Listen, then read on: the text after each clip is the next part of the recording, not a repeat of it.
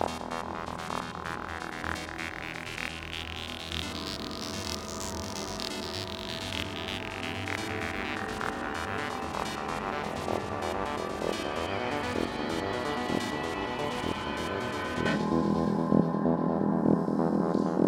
back again to the Heavyshelf podcast. I'm your host, Wes, and with me, as always, I'm happy to have Luca. Hello. And Moose. Hello. And we have got a jam-packed show for you today. There's a lot of news.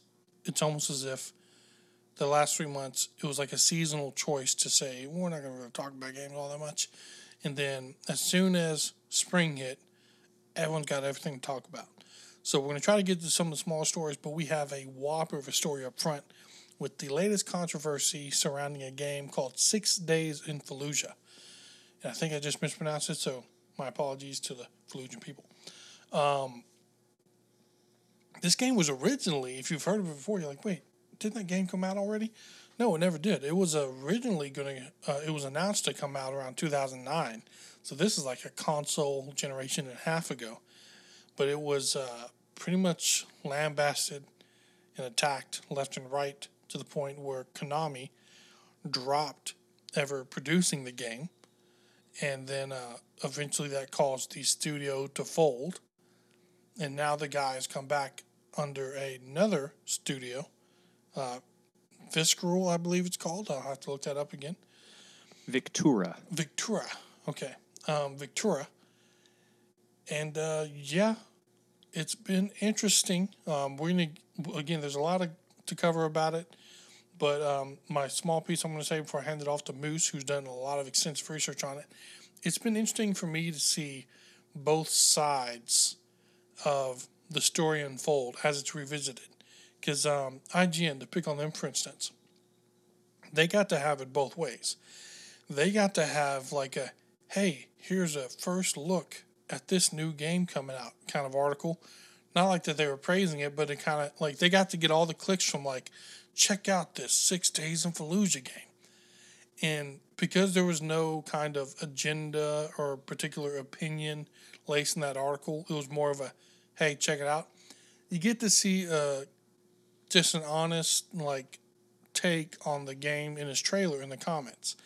In the comments of that, to where they just said, hey, check it out, it was people mainly talking about it'll be cool to see a game that shows how hard it was to be a soldier in the Iraq War and the challenges of that particular war brung, you know?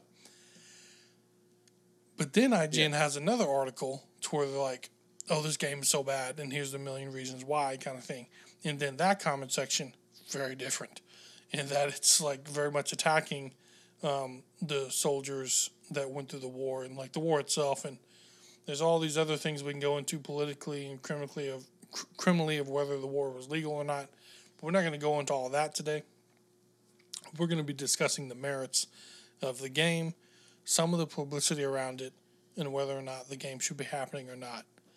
So I'm going to hand it off to Moose now so we can dive a little deeper. Yeah, so 6 Days in Fallujah. It is about the Second Battle of Fallujah, which was in Iraq in 2004. And the intent with the game is to make a game about the complexity of urban combat, specifically clearing different buildings. Not knowing the layout is a very big thing, and working with a squad to navigate through this sort of a maze with no expectation of what could be ahead. Mm-hmm. So that's the idea behind the game design, right? That's what the game designer wants you to experience. He wants you to experience urban combat in a tactical and serious and pretty intense situation. This isn't Call of Duty where you're running and gunning, right? You move slow because you're wearing a body armor and you have ammo and you have a team and the guns have actual recoil instead of just tickling your shoulder. So it's designed to be a very serious and intense and authentic experience. Just before we get into the controversy, developer Peter Tamte, I'm going to say. Tamte. Someone probably knows how to pronounce that, but I don't. So I'm just going to say Tamte. And I know someone who knows how it's pronounced is freaking out right now. He gave a quote, and this is big. Keep this in mind for just about everything else that I talk about. He said, "The only thing that I fear is that fundamentally, when we cut through everything, people's objection here to 6 Days in Fallujah is more of an objection to the Iraq War." Boy, oh boy. So there's a ton of games journalists and games websites that immediately came out and gave their 2 cents all over the place. West already mentioned IGN. Mm-hmm. So IGN has they have some statements. There's also some from PC Gamer, from Kotaku, and then Polygon as well. So I'm going to be picking up. I have a lot of quotes from these. Luca, did you have something? No, I want to make sure Polygon didn't get left out because they had some whoppers. But go on. Yeah, I might not have the whoppers that you have. So if you have those quotes, absolutely bring them out. So I'll start with PC Gamer because it's the shortest thing. I didn't go through the whole article, but the headline is pretty indicative of the slant they're providing. PC Gamer says 6 Days in Fallujah gameplay video looks a lot like Call of Duty. So what was really bold about this is that they made that the title of the article, and then they had the audacity to actually include the gameplay trailer. I think they were hoping people just wouldn't watch the gameplay trailer. So if Call of Duty is super slow paced and it's about squad combat, tactical gameplay, and it's nothing like Call of Duty, then yes, it does look like Call of Duty. Watch the gameplay trailer for 6 Days in Fallujah for yourself. If you think this is what COD is like, you either haven't played Call of Duty or your perception of video games is atypical, I'll say. I'm going to be honest, I get the impression that headline is written by a journalist that mostly plays Animal Crossing and, like, maybe Rocket League. Hey, I looked into Call of Duty Modern Warfare 2019 and looked at how a lot of games journalists were talking about that game to see where the difference was. And believe it or not, a lot of the reviews said, I absolutely hate this game, but it's really fun and I love to play it. But I'm not a fan of it, but it's a good game, right? So it would not be surprising at all for it to be games journalists who do not like shooter games as a genre. And like that's what it is. So PC Gamer comes out and says that if you watch the gameplay footage for yourself, it's kind of obvious that they're just getting in a hit, you know? Which whatever. Peter Tamte, of course, he is fairly smart in keeping an even head in all of this. He said in an interview with Polygon, Call of Duty is a sport. And if somebody made a sport out of the killing of my son, I'd be pretty upset. Our job now is to show people that we're not making Call of Duty. So, PC Gamer, regardless of what you think Call of Duty looks like, that is antithetical to the design vision that they have in approaching this. Whether or not they complete that design vision appropriately, that can be debated. So, here's where we get into some other stuff. IGN, right? They have an article talking about this. They say, Highwire Games, which is the game studio that is developing 6 Days in Fallujah. Highwire Games, they say, is a Western studio, and at least in appearances, doesn't seem to have much Iraqi representation in its ranks, or doesn't care to put that representation forward to lend itself authenticity. So the claim here is that Highwire Games, they don't have Iraqi representation, and they're not going to be authentic. If you go to the About page for 6 Days in Fallujah, which is just 6days.com/FAQ, or you can do the 6days.com/Y, both tell you that they are interviewing people who are actually in the events. So this includes over 100 Marines and soldiers, over 24 Iraqis, 23 of whom are from Fallujah. And they also mention that they've interviewed everybody from, let's see here, from a corporal kicking down doors to a deputy prime minister of Iraq. So they're not just making stuff up. The idea that they don't have representation in their studio is a quick jab to say that the people in the studio don't have the experience, even though Highwire Games says the game is conceived by someone who was in the Battle of Fallujah and was wounded in the Battle of Fallujah. So even that claim is kind of dubious at best. But they're interviewing people. They're interviewing them for the purpose of authenticity. And the note of authenticity comes up a few times from what Peter Tomta says in his interview with Polygon. So IGN right away is trying to put some serious spin on where this game is coming from in development. I'd like to point out that you don't even have to go to the website to know that they interviewed Iraqi citizens and people who were Iraqi citizens who were there at the time. You can get that from the trailer. All you have to do is watch the trailer, and they include 2 Iraqi citizens who were there talking about being there.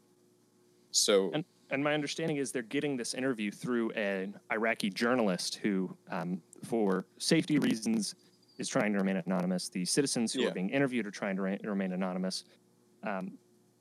So, yeah, I mean, that's a good point. The trailer. I mean, seriously, if you're confused about this game, if you don't know where this game is coming from, watch the trailer and then read these articles and weigh the two. Because the trailer is fantastic, and I think it does a great job. Back to IGN this time, quoting Anita Sarkeesian. Anita Sarkeesian says, "Where are the stories about Arabs living their lives, loving sports, mastering a musical instrument, falling in love, finding comfort in their religious or spiritual faith, rebelling against their parents, cooking with their grandparents? Where are the stories that show the very wide array of cultures and countries that we lump into the word Arab? I have an answer for you, Anita. It is not in a game about the Second Battle of Fallujah, because the game is about the Second Battle of Fallujah." Now, also, if you're confused about this comparison, why has Anita Sarkeesian not made that game herself? It sounds like a pretty fun game. She's proposing that there's a demand for this game. So she should build a team of Arab developers and make it happen. I know she can fundraise. Like, I'm not joking. Opportunity, and people can go back in other podcasts and know that I have said with great excitement of what certain advancement in the internet will bring with stuff like Starlink, is that we will get to see hopefully more video games from other regions instead of the Japanese market and then the Western market of video games. So if she wants these games that badly, why is she not building teams in whatever funding ways possible to get these games out now? Why is she looking to the 6 Days in Fallujah devs to do the video game on the Arab team rebelling against her parents? There's a market for those kind of games. I mean, she's basically looking at them to make a game that is explicitly not the game they're looking to make. Yeah, basically. And I'm not against those games being made, but you will not find those stories in a game about the Second Battle of Fallujah. If you don't understand this, think of the game Verdun.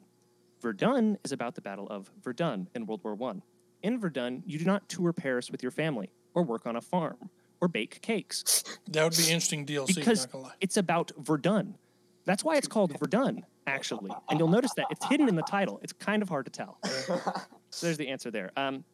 IGN quotes Verdun Farming Simulator. Peter Tomta has said a lot of times that they're not looking to make politics about this, right? They don't want to make the game a political statement. Now, they followed up a month after this interview saying they understand that the game is tied to politics, and people say that that's them kind of stepping back. Saying that something is tied to politics and saying that they don't want to make something political is two different things, right? Well, you can recognize that something is political and not make it about politics. So I want to clarify that. Yeah, well, I wanted to mention too, they kind of tripped over themselves because this is kind of smushing 2 events into one, in that the thing they got in trouble for initially back in 2009 is that they try to say, we're not trying to make a game about politics. And then now, when you look on the website and some of the statements, they've talked, kind of just what you said of they understand that it's a political game. My thing is that this is just a case of a game dev not being a good publicist, not knowing the kind of words and phrases you can and can't say around games like this, because this kind of triggered a lot of people to be angry about it, of how can you make a war game that's not about politics, Yeah, so, I would agree with that. because but like, as he could have carefully said, is that I'm not trying to make a game about the war in Iraq or whether or not it was right or wrong. I'm just trying to make a game about events that took place, not whether those events should or shouldn't have, just that they took place and what it was like. Yeah, I like absolutely. If you're out there and you're like sort of, for whatever reason, sort of having an issue sort of wrapping your head around this, where he's saying like, yeah, I understand that it's related to politics, but I'm not trying to be political. Imagine a game about being like a bootlegger, right? Like running alcohol over the border during Prohibition. You could make a game about that and not take a hard stance about, not be like, I'm an ANCAP and all government regulation of alcohol is wrong, right? And it's the same here. Just because there is politics involved does not mean he needs to take a political position. Right? But go on, Moose, you had other things? IGN capitalized on this. Oh, I have a lot of stuff. I'm touching where I think needs to be touched. Gotcha. IGN goes ahead and quotes Anita Sarkeesian on this. It's not political is used primarily by creators who are resistant to calls for a more representative video game landscape. Here's the problem with this, IGN and Anita. Are you asking for more diversity in the second Battle of Fallujah? Do you want the stories told authentically? Because you say the representation doesn't care enough to put that representation forward to lend itself to authenticity. So obviously authenticity matters. But here you're saying that you need more representation. The answer is it doesn't apply. It's a complete aside used to attack the notion that you can somehow make something not about politics, even though it is politically connected, right? I think that's what it is. I think they're just trying to attack the idea that he doesn't want to talk about politics, and they're going to capitalize on that by saying, oh, we don't want to talk about politics? Well, here's how other people use it.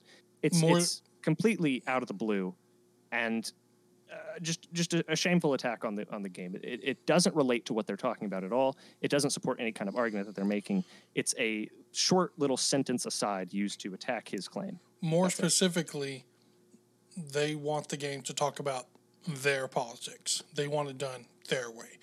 This is them telling a painter, no, don't use these colors, use my colors. And that's where I kind of get defensive for any game dev. Now, we've talked about some things in the past of like, some, just on all counts, is a stupid game idea. Like, you can't gamify a school shooting, for instance. We've talked about that game that tried to make play out of school shootings, and it was a very, very poor effort. And for the most part, we're like, yeah, no, like, Steam's private company so they can take it down, but also if you release this, you're going to get the bad reviews that you deserve because it looks like a shit game. Now, what's funny about this is you have Anita Sarkeesian and others kind of making an opportunity out of this, and we've talked about them more, but we hadn't even talked about the person that kicked all this off, and that is going to be Osama Dorias. He is actually the lead game dev for Gotham Knights. He started the petition to have this game just outright banned. And that fight is still ongoing now. It's not like it's settled. These people are publishing the game on their own, so really it's going to come down to Steam and others not publishing it. But they're also petitioning for like actual governments around the world to ban this game from ever being released. Mm-hmm. And that's a bit much. My stance on it is, and then Moose, I'm sure you have even more to go into, but my stance on it is that the game should be released, and then we should be free to rightfully condemn it if it sucks or not, or like see for ourselves how well they do things. And I have some commentary on some aspects of the game where are valid criticisms. But before I get into all that, Moose, what more did you have? I just wanted to highlight that this started from, like, this isn't even like Anita Sarkeesian's ball game. Like, no one asked her for the most part, right? But she's coming in and then having her input, which I wouldn't even say is the most helpful. I've actually seen, for lack of better, like just categorizing, Arab Twitch streamers and stuff give more more better and direct commentary on this issue. And so I don't even know why Anais Sarkeesian is like taking this opportunity, you know? Now, I cannot confirm whether or not IGN interviewed her or got her statements specifically for this game and for this instance, or whether or not they were pulling previous things that she said about video games and applying it here. So I cannot confirm. Fair enough. Good she point. said about Twitter, or said on Twitter rather. Yeah, they could be something. They could be related to this specific game or not. Regardless, how IGN is quoting her in their article is it's dissonant from what 6 Days in Fallujah is.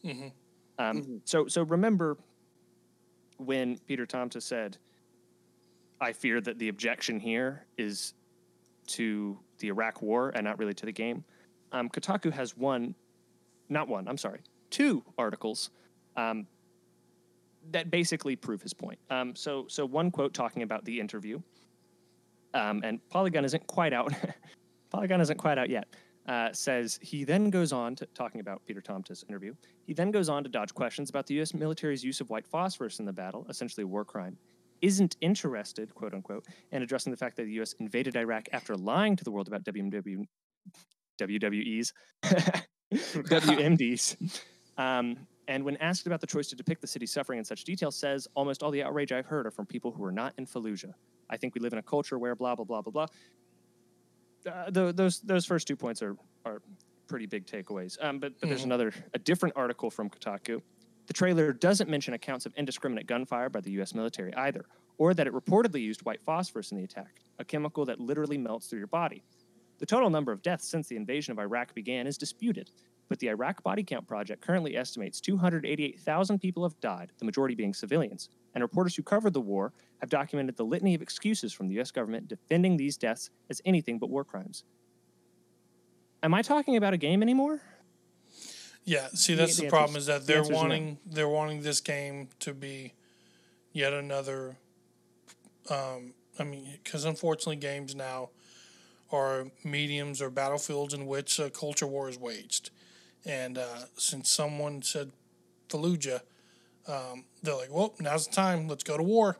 And this is where we stand to determine whether or not the Iraq War was right or not. And as I said earlier, the devs have made it very clear that they're not trying to set out to make a game that determines whether or not we should have invaded in Iraq. He's just talking about what it was like for the soldiers that were called on to go there. Yeah. Not that they should have been there or not, that what it was like when they were there. It's as simple as that. I am more than happy to see other developers spend their time making the game that they want, that they feel should be covering these things of white phosphorus and what it was like. Like I was talking to Luca before, show us the game of what it's like for the family to have to escape Fallujah as the U.S. soldiers are kicking in doors left and right. I don't even care. Out of yourself there. I don't even care if they want to go over the top in like depicting U.S. soldiers as like they do Nazis in freaking the Wolfenstein games, you know? Like, let's say they just freaking make U.S. soldiers almost foaming in the mouth. You know what? That's your video game to make. That's your interpretation. You're probably going to get some heat from people about it, but I feel that you're free in America to design that game. Absolutely. You're reading ahead on the script. Just a little bit. We don't actually have a script. It's just West mentioned something that I'm going to touch on, which is sorry. Go on. This whole thing. No, it's okay. Well, so like for the record, Moose has read way more articles on this, so he's way more prepared. I'm running off of thoughts here, so sorry that I touched on something. Yeah. Go on. So to quote the developer, "We're not trying to make a political commentary about whether or not the war itself was a good or a bad idea." Quote from the developer: "You can believe him, you cannot, but his intent is out there." On the use of white phosphorus, because this came up obviously in those two articles, and it came up in actually most of the articles that I read mentioned the use of white phosphorus. Commonly. Yeah. He says, "I have two concerns with including phosphorus as a weapon. Number one is that it's not part of the stories that these guys told us." Okay, so he's referring here to the Marines in the Battle of Fallujah that he interviewed. Mm-hmm. Every scenario in the game, you play what they describe. You do not. They are not making up fantasy scenarios. They have people who are actually in the battle telling them what happened, and they are turning that into a combat scenario in the game. Okay. And he continues, so I don't have an authentic, factual basis on which to tell that being the use of white phosphorus. That's most important. Number 2 is, I don't want sensational types of things to distract from the parts of that experience. So he's pretty clear on why he doesn't include certain things. And he has said that you will see how policymakers and their choices influence the choices that a Marine needs to make on the battlefield. So he's not even saying, oh, we're not going to talk about politics at all. That's just not the focus. That's not enough, apparently. So that was one thing that was very, very interesting to me. Additionally, Polygon, in their interview, very creatively inserts areas to try and detract, hoping maybe that you don't remember certain quotes he says. And what about the people of Fallujah? Once known as the City of Mosques, this is a quote from the Polygon article, Fallujah had more than 60 of its 200 historic structures destroyed in the fighting. Tens of thousands of people fled the city, many never to return. Lives were lost and communities were shattered forever. What is Tom to say to those outraged that their suffering is being put into this game? You can see how rhetorically that is hyping up for a certain kind of response. The quote that they put is the same quote that Kotaku used. Almost all the outrage I've heard is from people who are not in Fallujah, right? They follow up with that quote. But then notice this line that Polygon says further down in that same article. Their stories, they're talking about Iraqis living in Fallujah during the time of the Second of the Battle of Fallujah, will give the game its parallel storyline where players will take on the role of a father trying to lead his family to safety. That family story will overlap with U.S. forces in the game. So is it like a one-off, or is it like we follow the story? It is part of the same game. It is a parallel storyline. As you were playing as different Marines in different parts of Fallujah during the Battle of Fallujah, the Second Battle of Fallujah. So they'll kind of take turns between missions. It's not like one level. That's what it sounds like to me. Okay, yes. so it's not a one level. That's interesting because there were other articles in which they either they did not understand that or they purposefully attempted to minimize. Are you saying they didn't mention it the same way the devs didn't mention white phosphorus? The way it was meant, and most articles I read didn't mention this at all, but the ones where they did, it was like, well, at least one level you'll take the perspective of someone trying to escape the city, and then they just move on, right? Yeah. Which is way underselling that angle. There will be times, and the developers have specified, when you're playing this, your objective is to get out. You're not going to be allowed to pick up weapons. You're not going to be allowed to play as an insurgent, treating the people that they interviewed with respect. Obviously, people died in Fallujah. It's not a pretty thing. They don't want players picking up guns and playing as terrorists. That's not the objective of the game, right? Yeah. But they do have in the game exactly what you were talking about, West. You play as a father trying to lead his family to safety during the Second Battle of Fallujah. That is represented in this game. That viewpoint, that story is told in this game. It's there. Mm-hmm. It really just sounds like journalists and the like don't want this game to be made unless it says exactly what they want to be said. And that's a bit authoritarian to me. When you look at it when you look at it through the lens of like what art is allowed to be made. Because games are art. Well, yeah, and I mean, you kind of alluded to that earlier with I believe the metaphor you used was they're trying to tell a painter to paint with their colors, right? Yeah. I'm gonna pull a quote real quick. Now, the guy who did this interview for Polygon, right? A guy called Charlie Hall. Now, in this article, he says where is it? Basically, he says that, like him, trying not to like take sides or be political, whatever. He says, is the kind of dodge that we've heard from game makers many times before, most recently from Ubisoft in the lead up to Tom Clancy's The Division 2. right? And he links to another article also written by him about this. And in that article, he goes on to say, basically, recently in Far Cry 5, or I'm sorry, I should start a little bit earlier. In many of its military-themed games, developer Ubisoft has made a point to pull storylines from potentially real-world events. Recently, with Far Cry 5, it went a step further by poking at modern-day domestic tensions, both social and political, over gun culture and religious extremism. But ultimately, the game refused to take a side. It prodded audiences with controversy, but was ultimately toothless, right? And so he's criticizing the game for not taking a side.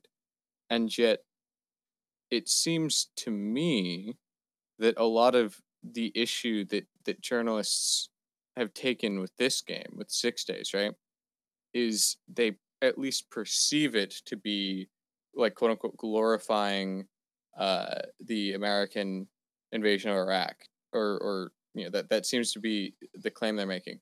So the implication seems to be, we want you to take a side, but it can't be the side we don't side on, right? Which I think just goes to further illustrate what you were saying about they're asking painters to paint only in their colors, Yeah, because it goes further from like, oh yeah, sure, you use whatever colors you want, it's fine, and then you're like giving them like death threats subtly whenever you start to use different colors, because it's not about. Rarely is it about, oh, well, they didn't pick a side. No, really deep down it's because they didn't pick your side. Exactly. And again, in America, you're more than free to make those games of your side. Like, just do it.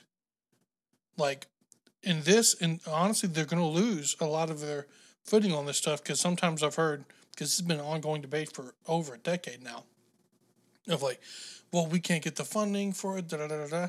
Like, this dev was successfully shut down by these people in the past, and they turned it around and made it to where they can bring it back. So, the same way that they were able to turn around any person who wants to make a certain game that they may feel not have, like, the popularity to get funding or this and that, or it's just kind of too risque to start off with, like, make it happen. For one, we also live in a time of GoFundMe's and Indiegogo, whatever the place was called. Kickstarter, that's the best one. I know Indiegogo is not the best one. Like, in that age, like, I can imagine some of these things of like what Justin Sarkeesian was talking about. Like, where is the story of this and that and this and that? She should package all of that in the top of a Kickstarter campaign and then sit back and watch the money roll. What's up? Yeah. I believe she got her start from kickstarting this feminist game critique project, like through Kickstarter. So she's familiar with it. Yeah, so like, again, and I'm not going to sit there and be like, oh my God, I can't believe they're making a game that freaking shows the Iraqi side of things. Like, no, I'm like, it's going to be interesting to see how they pull this off. What kind of game mechanics are they going to have? Is it going to be dialogue based? Is it going to be more of like the click your own adventure, like story kind of stuff that you see? Oh, what's that game called? It's the one with the teenage girls. And are you thinking of This War of Mine? No, not This War of Mine. But yeah, they could do stuff like This War of Mine. But you get what I'm saying. Like, it's not going to be your traditional FPS or Battle Royale on all that stuff. They're going to have to use certain mechanics that have proven to be marketably successful. So, like, again, I'm all for these games that Neil Sarkeesian mentioned. They're like, where's this and where's that? Make them. Go to Kickstarter. Take that blurb, put it at the top, and then collect the money. And then make the game, please. Stop telling other devs how to spend their life telling your story. You should tell your story. Isn't that what we want? These people to be able to tell their own stories and have it, instead of having to go through the lens of other people. Like, these are former Halo Bungie devs. These aren't just like random people. Like, they're good devs that have taken the time to do these interviews and learn what these soldiers went through and civilians went through in Fallujah. But they're making a military game. they're not making a Fallujah life sim. If you want to make a Fallujah life sim or a Syria sim, like what Syrian Civil War was like, do it. It's going to be, I would say it's going to be way more impactful than these FPS games where it's point, click, and shoot and kill. But they should not be stooping to this point of like banning other games from coming out. Like, that's just so bizarre to me. Like, have they lost the concept of what America is about? And now they're trying to get world governments to step in and stop this game? Come on. Now, I just have a few more things before I finish up. Unless, Luca, you had something to jump in with? No, I might have a couple more things I want to point out when you get wrapped up, but there'll be odds and ends. So, go on. Yeah. So, the developers, like you mentioned, some of them are for Bungie. Some of them are veterans. They have on their 6days.com/white page, they have this little line, which I think speaks to their understanding that they knew they were going to encounter this problem again, since it's their second time trying to make this game, get it made. Redundant. Anyways, they say, but just because this war was controversial doesn't mean it wasn't filled with remarkable stories of sacrifice and courage. It has, however, stopped many of these stories from being told. They knew what they were doing, right? The developers understood they were going to fight backlash for this. And they want the stories of sacrifice and courage to be told. That is their objective. Obviously, they're getting backlash. Very obviously. Peter Tomta says, again, perhaps playing the game will make them, that is, players, curious, and they'll want to learn more about all the things that have happened in Fallujah since the 2004 battle, and that will lead them to their own conclusions from doing the research. But right now, simply ignoring the battle is not going to cause them to think about all of its consequences. So this is another point that he's making where he's saying, hey, if you want people to know about what happened, we have the interviews with the people who were involved. And it's not like those are being withheld. Those are meshed into the gameplay experience. Either you see the interview segments in the game, or you hear voiceover of the interview segments in the game. It's not like, oh, just trust us. No, they have the people. It is integrated into the gameplay experience. This is going to educate people about what happened. If he says he's not playing politics, they should be thankful. He's providing with a slate of, here is what happened. He is letting people come to their own conclusions. Is that not what you want? As Wes pointed out, it doesn't sound like that's what they want. It sounds like they want their side, their story represented, their politics to come through in this game. That's simply not the goal. Finally, Kotaku, in its infinite wisdom. 6 Days in Fallujah is a shooter because that's what sells, but no one else has to help them do it. There's so many things with this sentence. First of all, 6 Days in Fallujah is a shooter because it is a game about U.S. Marines breaching and clearing houses in the Second Battle of Fallujah. They did not do that there's no with angle. silly string or Splatoon paintball guns or anything like that. There's no angle you can make it a dating sim. Yeah, they didn't kick down the door and find your criticisms. The number of criticisms that are entirely deflected by just restating what the game is about is ridiculous. But go on. I mean, so I am kind of interested in 6 Dates in Fallujah now. Oh God, okay. Hey, DLC. You know, that it kind of has a ring to it. Anyway, 6 Dates in Fallujah. So they say it's a shooter because that's what sells. That's wrong. And then the ambiguous wording here, but no one else has to help them do it. I assume they mean, but no one else has to help them sell copies. Which sounds like they're calling for a boycott, pretty obviously. Which is funny because most of the issues that they have with the game is with the Iraq War, tying back to what Peter Tomta said. I mean, when I originally saw this story, I was worried because there have been a lot of distasteful games handle topics distastefully. Now, they're allowed to. I am all for people making games that are distasteful. They're not going to sell very well. People are going to find them distasteful. Wonderful, right? There was a game, I think in 2016, Hatred, maybe 2013, maybe a little bit earlier, where you just murder people. Yeah. That's the game. Mm-hmm. tons of bad press about that, right? I think that's very distasteful. I was not going to play that. I was not going to read articles about it. I was not going to watch dev interviews about it. I was not going to watch people play it. That's distasteful. So when I saw this, I was like, 6 days in Fallujah. Oh, goodness. What is this about, right? Yeah. Watch the trailer. Go to the website. Decide for yourself. I mean, honestly, just watch the trailer. It's like 6.5 minutes long. After watching it, I had never felt so confident that a game company was going to develop a game with authenticity. Because despite IGN saying they don't have Iraqi people in the studio, they did reach out and interview not just people who were born in Iraq, but people who were in Fallujah. They interviewed the Marines. They did the work. They mapped it out. It's almost like crushing to look out at a modern game journalist landscape and see stuff that varies from not related to the game, a complete critical misunderstanding of what games are and what they do,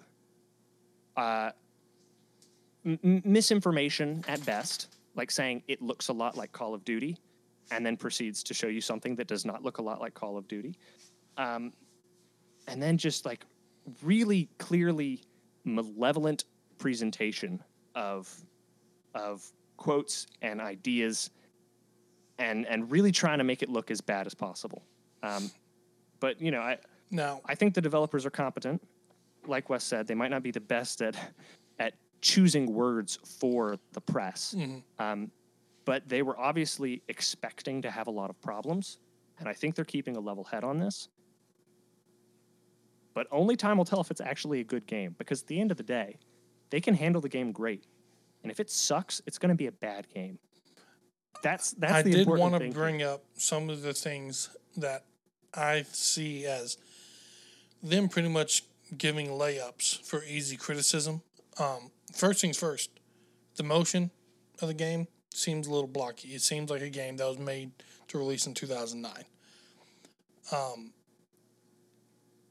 Also, some of the language that they use, it's like, come on, someone's going to criticize you for that because they at one point they say, like, easily give commands to breach or do this and this. And it's like, okay, it shouldn't be easy to breach an Iraqi family's home and just go blasting. Like, and one of the times, yes, there is an insurgent in, like, the clip they show, but the fact still remains that you just gave a command to light up with what seems to be infinite ammo this Iraqi home with no idea of what's on the other side. Like, there hasn't been a breach to identify if there's family members or not. So my point is, like, people are gonna pick on that stuff as I'm picking on it now. And then the other thing is the procedural generation of it. That feels a little icky to me because on one point they're talking about real life events that happened, but how can it be procedural generation, but also they're telling a real life event? Because I have feedback to that concern. They are being told these stories, but the landscape of what Fallujah looks like is very different than it did before the battle and after the battle, right? Because it was a massive battle and a lot of stuff got destroyed. Additionally, they're being told stories, not necessarily being shown like pictures of the events. So a lot of it would seem, based on how the trailer presents the information, that when you're playing, it's like we walk down this alley, right? Okay, so we have to have an alley for this mission. And to the right, there was a road. Okay, so we have to have a road. And if you watch the procedural generation of the maps, you notice that things change in chunks, not individually. The foundations of the buildings remain the same. It's the buildings themselves that seem randomly generated. The layout and the features are random. So you'll notice actually in one show where they're kind of showing off the procedural generation, the families. There's like a water tower that never changes, right? But then it comes down to the families that are in those houses is randomly generated. Yes? Well, yeah, but notice it's like... But the idea that the story is less authentic because the designs of the buildings were different, I don't think that is a holistic way to approach the issue. Well, I think they would garner more respect if they did take the time. I get it. The difference is like, look, it's kind of hard to recreate an exact point by point case of like what happened in this house because A, we don't have pictures, and B, the house was demolished in the war, so we can't like go back and do it like picture like point by point perfection of it. But they already have the assets, right? Like they can draw up the assets, and then from there, I just don't like procedurally generate some of the outline stuff around it, but like the point by point missions, they need to have it to where like, okay, we're telling the story of Sergeant whoever, and here's what it was like. It should be a more curated, chosen, like specific retelling of the story, and not like enter this procedurally generated room now that never was in reality. I can see where people... but you have to look at why they're doing that, right? Because, okay, the stories that they're getting from the ones we see in the trailer, it's like, okay, we went down this alley, blah, blah, blah. But an aspect that is routinely emphasized is that breach into the unknown, right? And I think that is what they are trying to replicate by having the buildings' layouts be, change every time you replay, so that every time you play a level, that experience of the soldier is trying to be emulated, where you're not going to know exactly, like, yeah, sure, you know the general size of the house, is it 1, 2, 3 stories or whatever, you can see that. But I think what they're trying to replicate is that authentic experience of the soldier where you're going to go through this door, right? And you do not know what's on the other side. I get that. I do get what you mean, but I think there's an argument to be had that it gives it replayability. Yes, I get that, but here's the thing, though. Because, again, I'm painfully centrist, and people hate me for it. I got to consider the other side, and it does feel a lot more... it's the impersonal versus replayability. And, like, we're talking about war where civilians died. And... we got to make it replayable instead of telling the personal stories. We got to, like there is a more fine line. They can do both.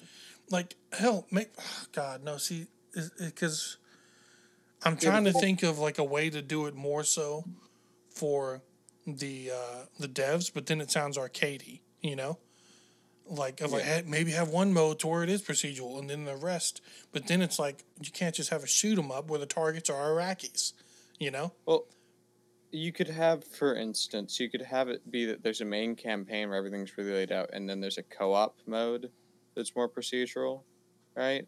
But I guess what I'm trying to do is I'm trying to make the argument that on some level they are trying to help you better relate to the human experience of the person who's having to breach, right? And so I do get kind of what you mean about like people may be criticizing it for the impersonal nature of everything being random, but from the perspective of the soldier who they're trying to help you relate to, it is an unknown environment. So I don't know. I think there's... I don't think it was a decision made out of laziness where it was like, oh, well, we don't want to bother hand making all these maps. I think it was a decision made with a logic behind it. And so it becomes a discussion not of, well, this was lazy and you should have done it like this, but rather, was that the right decision to make? And I think there's an argument either way, I think it'll be interesting to see, because we have to see this game come out, I feel.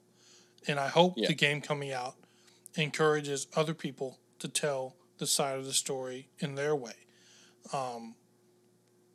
Because if we want diversity in games, as a lot of people call for, this is one of those topics, like, I think you have all the permission in the world for me to make these games, but you shouldn't have to have my permission, just go make the game. But these devs shouldn't have to have permission from anyone else either. Can't stress that enough. Now, to know if it's truly, to know that these devs are being fair and balanced with this, we have to see more of what this aspect of is the family trying to escape Fallujah. that needs to be like fully fleshed out. It should not feel like a mini game whatsoever. And I do get the impression that doesn't seem to be what they're trying to do. It seems like I certainly hope it does not feel like a mini game. But their trailer didn't do the mini justice. In a lot of ways, this is what this is what I mean by this segment of like they didn't do themselves many favors with using words like easily give command to breach this Iraqi family's home, and then they showed just a blip of family in a home. And then the 2 interviews they show of Iraqis, it's more about like stubbornness of the Iraqi people leaving. Like why they were still there. It's like, you think Americans are just going to up and leave when we get invaded someday? No. But we're not going to be like, oh, Americans are so stubborn. It's like, no, they're going to want to be there in their home. Like maybe their home, they hope that, like, maybe they're not there to put up a fight. They're not there to be insurgents. They just don't want to leave their home because it's their home. But yeah, so we'll see. Because my thing is to point this to like the school shooter game. That guy was just trying to be edgy McEdgerson. I want to know if these devs are just trying to be edgy. Because in some ways, I feel like that's not what they've stated, though. It's not what they've stated, but people can smirk and be like, "Oh man, we're gonna make this edgy game, but we're gonna act like it's the." We're trying to tell the story. They went the hardest possible route to be. Yeah, I would. Well, my thing is this though. Remember when this game came out? Like the Battle of Fallujah was what 2004, 2005. 2004. They tried to put this out in 2009. This would be like trying to put out a game about 9/11 in 2004. The story that I heard from the devs was that actual people from the battle, after coming home, said, "Oh, dude, you should make a game about this that I experienced." That they were actually approached to make it. Now, I'm not saying every single person who fought in Fallujah went to the devs and said, "Hey, you should make this game for us," right? Mm-hmm. Obviously, that's not the case. But it was conceived by someone who fought in the battle, a veteran of that battle who was wounded in that battle.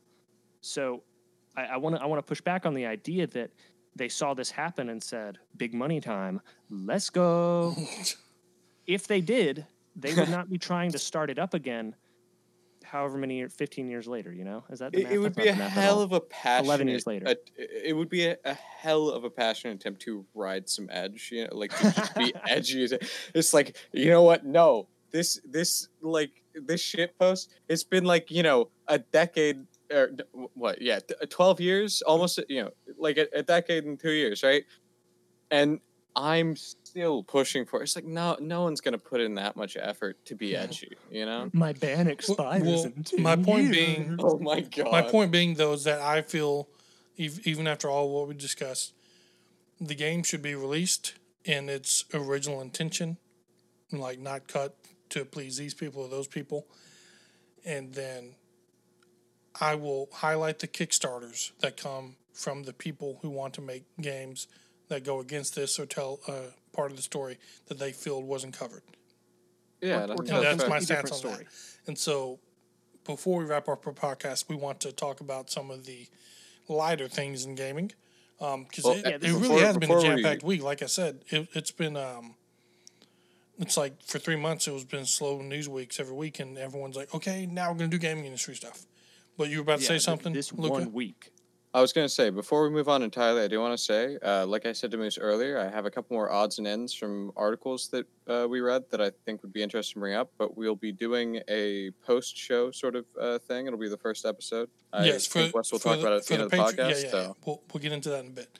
So for now, we're going to go ahead and segue into the smaller bits of news. For one, this actually isn't news, but it was news to Luca, so I just want to mention it. Luca just now found out today that the head of Nintendo is Bowser, so I thought that was hilarious. I'm sorry, what? You didn't know this either, Moose? Hold up, just no. I don't know if you're telling a joke.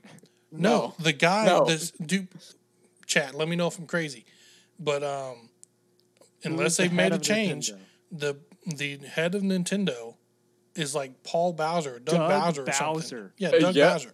Yeah. Oh my. Yeah, so I'm just saying, just letting you know, we're living in a simulation because that's the only way possible that Doug Bowser is head of Nintendo. Now, so that was news to Luca today, but not really news for anyone else. But I'm behind the curve. We got a little bit of a GameStop news, and they had an earnings call, and it's weird because depending on how widely you read the news on this, you either got nothing but positive news for the GameStop stonks crowd of they're going to expand into PC gaming and stuff, and then other news was pretty much the board of directors is dissolving in some ways or another. And I'm like, okay, so what's going on at GameStop? Because Reggie from Nintendo, he was on board of directors, and now he's leaving. So I don't know what that means exactly. But mostly the news here is GameStop will be expanding into PC gaming. I have some thoughts on what they could do, because as we've known, anyone who's listened to this podcast in the past, even though no one's asked me from GameStop execs and all, I got ideas.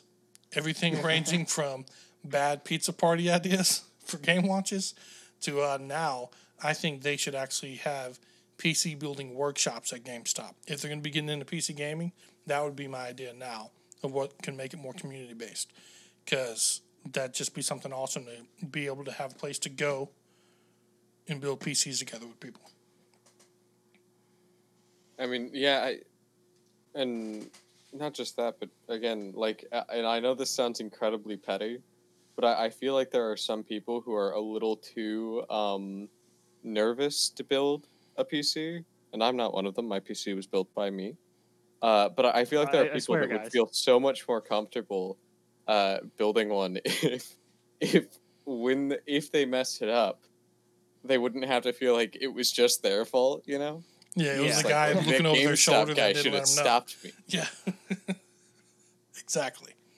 So I hope that they turn into that. Idea, and I don't think it's too unreasonable. You definitely need some good support and systems in place so that people don't just screw up their thing and then sue GameStop. Yeah. Well, you have to sign a waiver. Microsoft stores will have lessons on things you can do with Microsoft, and Apple will have lessons on stuff like Final Cut and everything. And GameStop, if they had just all they need is one person on that team to be able to be there, and it's you can set an appointment or whatever. Just even say hey, between this time and this time, we're just gonna have a guy available. By guy, I mean girl or guy. You know what I'm saying? The genderless guy. Yeah, just have a dude with no guy gender. With a gender neutral what? Just being ready to help out with any questions about PC building, and you can bring your stuff in. They have a tool set there that you can use. That'd be awesome at GameStop, and I really, really, really, really hope that they invest in doing that, because that honestly will flip things on its head. It will get more people coming into GameStop. I think by a long shot, and it'll help bring the console and PC cultures together, because then it'll be more about, hey man, we're all just trying to game, instead of I game better than you game. GameStop has been for console players. I mean, almost exclusively for so long, and I think this is a very smart market to tap into. Now, PC gaming, the market, it's much less software based, much more hardware based. So there's a bit of an investment there, but the idea that I could go to someplace other than Best Buy to buy a PC component, that's kind of appealing to me, because right now Best Buy is the only one that I can actually think of and name. So Fry's I think this is a smart move. Maybe. And what if because look, another thing too, and then we will have to go, but we will have an offline extended segment where you will be able to get on our Patreon, and then we're going to think later on the delayed release, if anything. Now, oh man, I had a point before I was going to go into the. I was going to say, where with Best Buy, you just go in and buy it, and then there's no help after that. With GameStop, what they could also do, not only do they help you out with what you buy, but the same way that you have a lot of people complaining now that do custom PCs, that they pretty much have to maybe buy it pre-built now to afford the GPUs. If GameStop can make a deal the same way these pre-built companies get deals to get first dibs on these GPUs, but now you can reliably go to GameStop to have GPUs, but the caveat may be that, hey, you get dibs if you build your PC with us. Yeah. That'll be a game changer too, because then it's no longer like you're having to go through auctions to get the latest GPU because you have so many scalpers trying to mine Bitcoin, you know? Yeah. Absolutely. There's more news to cover, but we will be going into our extended session here soon, and it's going to be called Expansion Pack. For any time we have more to say, we won't be able to do it for every single episode. There's definitely more to get into, maybe even more risque stuff to get into about the 6 Days of Fallujah stuff. I mean, we may break down what 6 dates in Fallujah game could look like, but in a positive way, not just meme way, but like legit. Don't hold your breath. Don't hold your breath. So, yeah, maybe be looking forward to that in the expansion pack, 6 dates in Fallujah, and other gaming news. So right now the plan is that this is going to be available immediately to Patreon members for kind of extended podcast points. Yes. And possibly a release at a later date for non-Patreon members. Mm-hmm.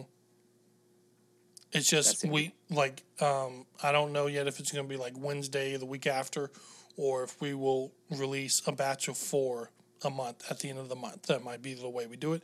It's undecided. We just got to see how it goes. Again, thanks for those who showed up today. The chat wasn't very talkative, but probably because we had plenty to say. But I did see that you guys were there in the list, so I appreciate you being there. Know that you're always welcome to offer any feedback or your points. You can express them.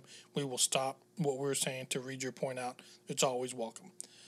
Again, thanks for being here, and we will see you guys again next week.